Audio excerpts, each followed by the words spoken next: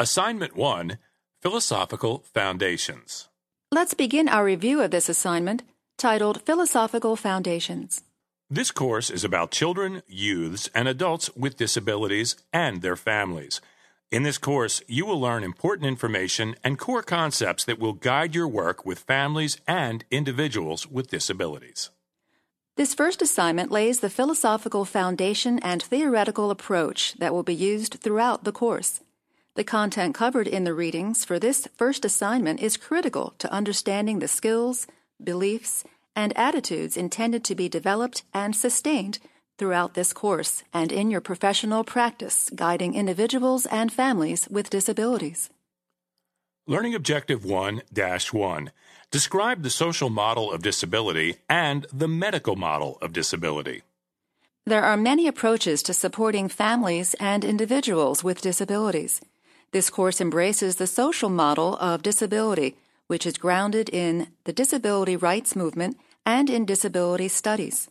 The social model of disability challenges commonly held beliefs and attitudes about people with disabilities and offers a new paradigm in which to view them individually and as a community. The social model of disability is an alternative to the commonly used medical model of disability. The medical model originated and is supported by the medical rehabilitation and special education fields. It focuses on the individual and attempts to cure or fix what is wrong with the person. The social model of disability removes the emphasis from the individual and places it in society. It focuses on the social structures that prevent individuals from living independent, productive, included, and self-determined lives. In other words, the social model takes the approach that what is wrong and needs to be fixed is not the person with a disability, but the system that forces persons with disabilities to face exclusion, discrimination, and physical and attitudinal barriers, such as lack of ramps or elevators in buildings, accessible public bathrooms and transportation, interpreters for the deaf, and funding for personal assistance. In simple terms, it is not the inability to walk that prevents a person entering a building, but the existence of stairs that are inaccessible to a person who uses a wheelchair. The social model contends that if barriers were removed, people with disabilities would have the opportunity to live, learn, work, play, shop, travel, and worship in their places of choice. Let's begin by defining people with disabilities. People with disabilities are first and foremost people who have individual abilities, interests, and needs. For the most part, they are ordinary individuals seeking to live ordinary lives. People with disabilities are moms, dads, sons, daughters, sisters, brothers, friends, neighbors, co-workers, students, and teachers. About 54 million Americans, 1 out of every 5 individuals have a disability. Their contributions enrich our communities and society as they live, work, and share their lives. Learning Objective 1-2. Understand how perceptions about and attitudes towards people with disabilities have changed over time. Historically, people with disabilities have been regarded as individuals to be pitied, feared, or ignored. They have been portrayed as helpless victims, repulsive adversaries, heroic individuals overcoming tragedy, and charity cases who must depend on others for their well-being and care. Even today, media coverage frequently focuses on heartwarming features and inspirational stories that reinforce stereotypes that patronize individuals and underestimate their capabilities.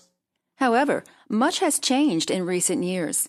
New laws, disability activism and advocacy, and expanded coverage of disability issues have helped to alter public awareness and knowledge and eliminate stereotypes and misrepresentations. Still, old attitudes, experiences, and stereotypes die hard. Learning Objective 1-3. Understand some of the issues that concern people with disabilities.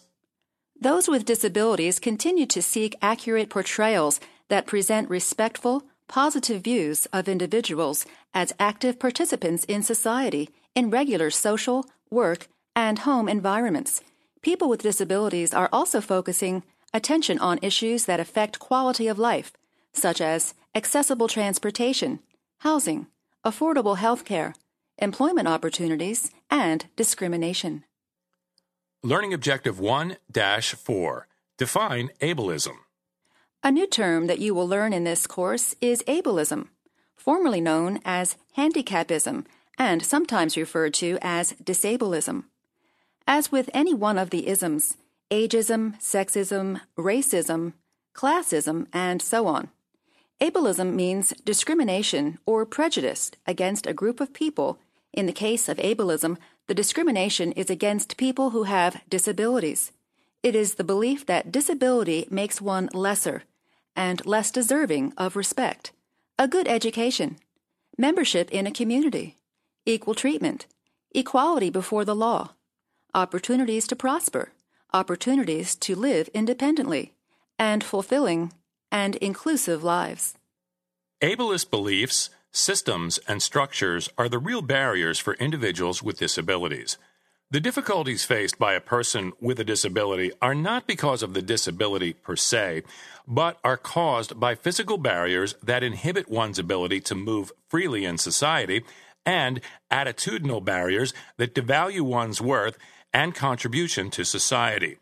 People with disabilities are thus denied opportunities that non-disabled individuals have, which reinforces the idea that people with disabilities are second-class citizens. Learning Objective 1-5. Identify ableist attitudes and beliefs. Examples of ableism include the following: lack of accessible public buildings and restrooms, separate sports programs such as the Special Olympics, separate special education, complaints from school boards about the cost of special education, low expectations, parental discomfort when students with disabilities are included in their children's classrooms, and social and physical isolation. All of these illustrate society's attribution of a lesser value to people with disabilities compared to their non-disabled peers. We will begin using the course textbook in Assignment 2. You will notice that Gargiulo, the author of the textbook, uses the phrase students with exceptionalities as a way to embrace both students with disabilities and students who are gifted. We will not use the term exceptionalities in this course because this course will not cover students who are gifted. The term that will be used is disability. Even if the textbook uses the terms exceptionality, differently abled, special needs, or challenged, we will use exclusively disability and people with disabilities. This terminology adheres to the preferences of people-first language. This is terminology that emphasizes the person over the disability. This concludes the assignment.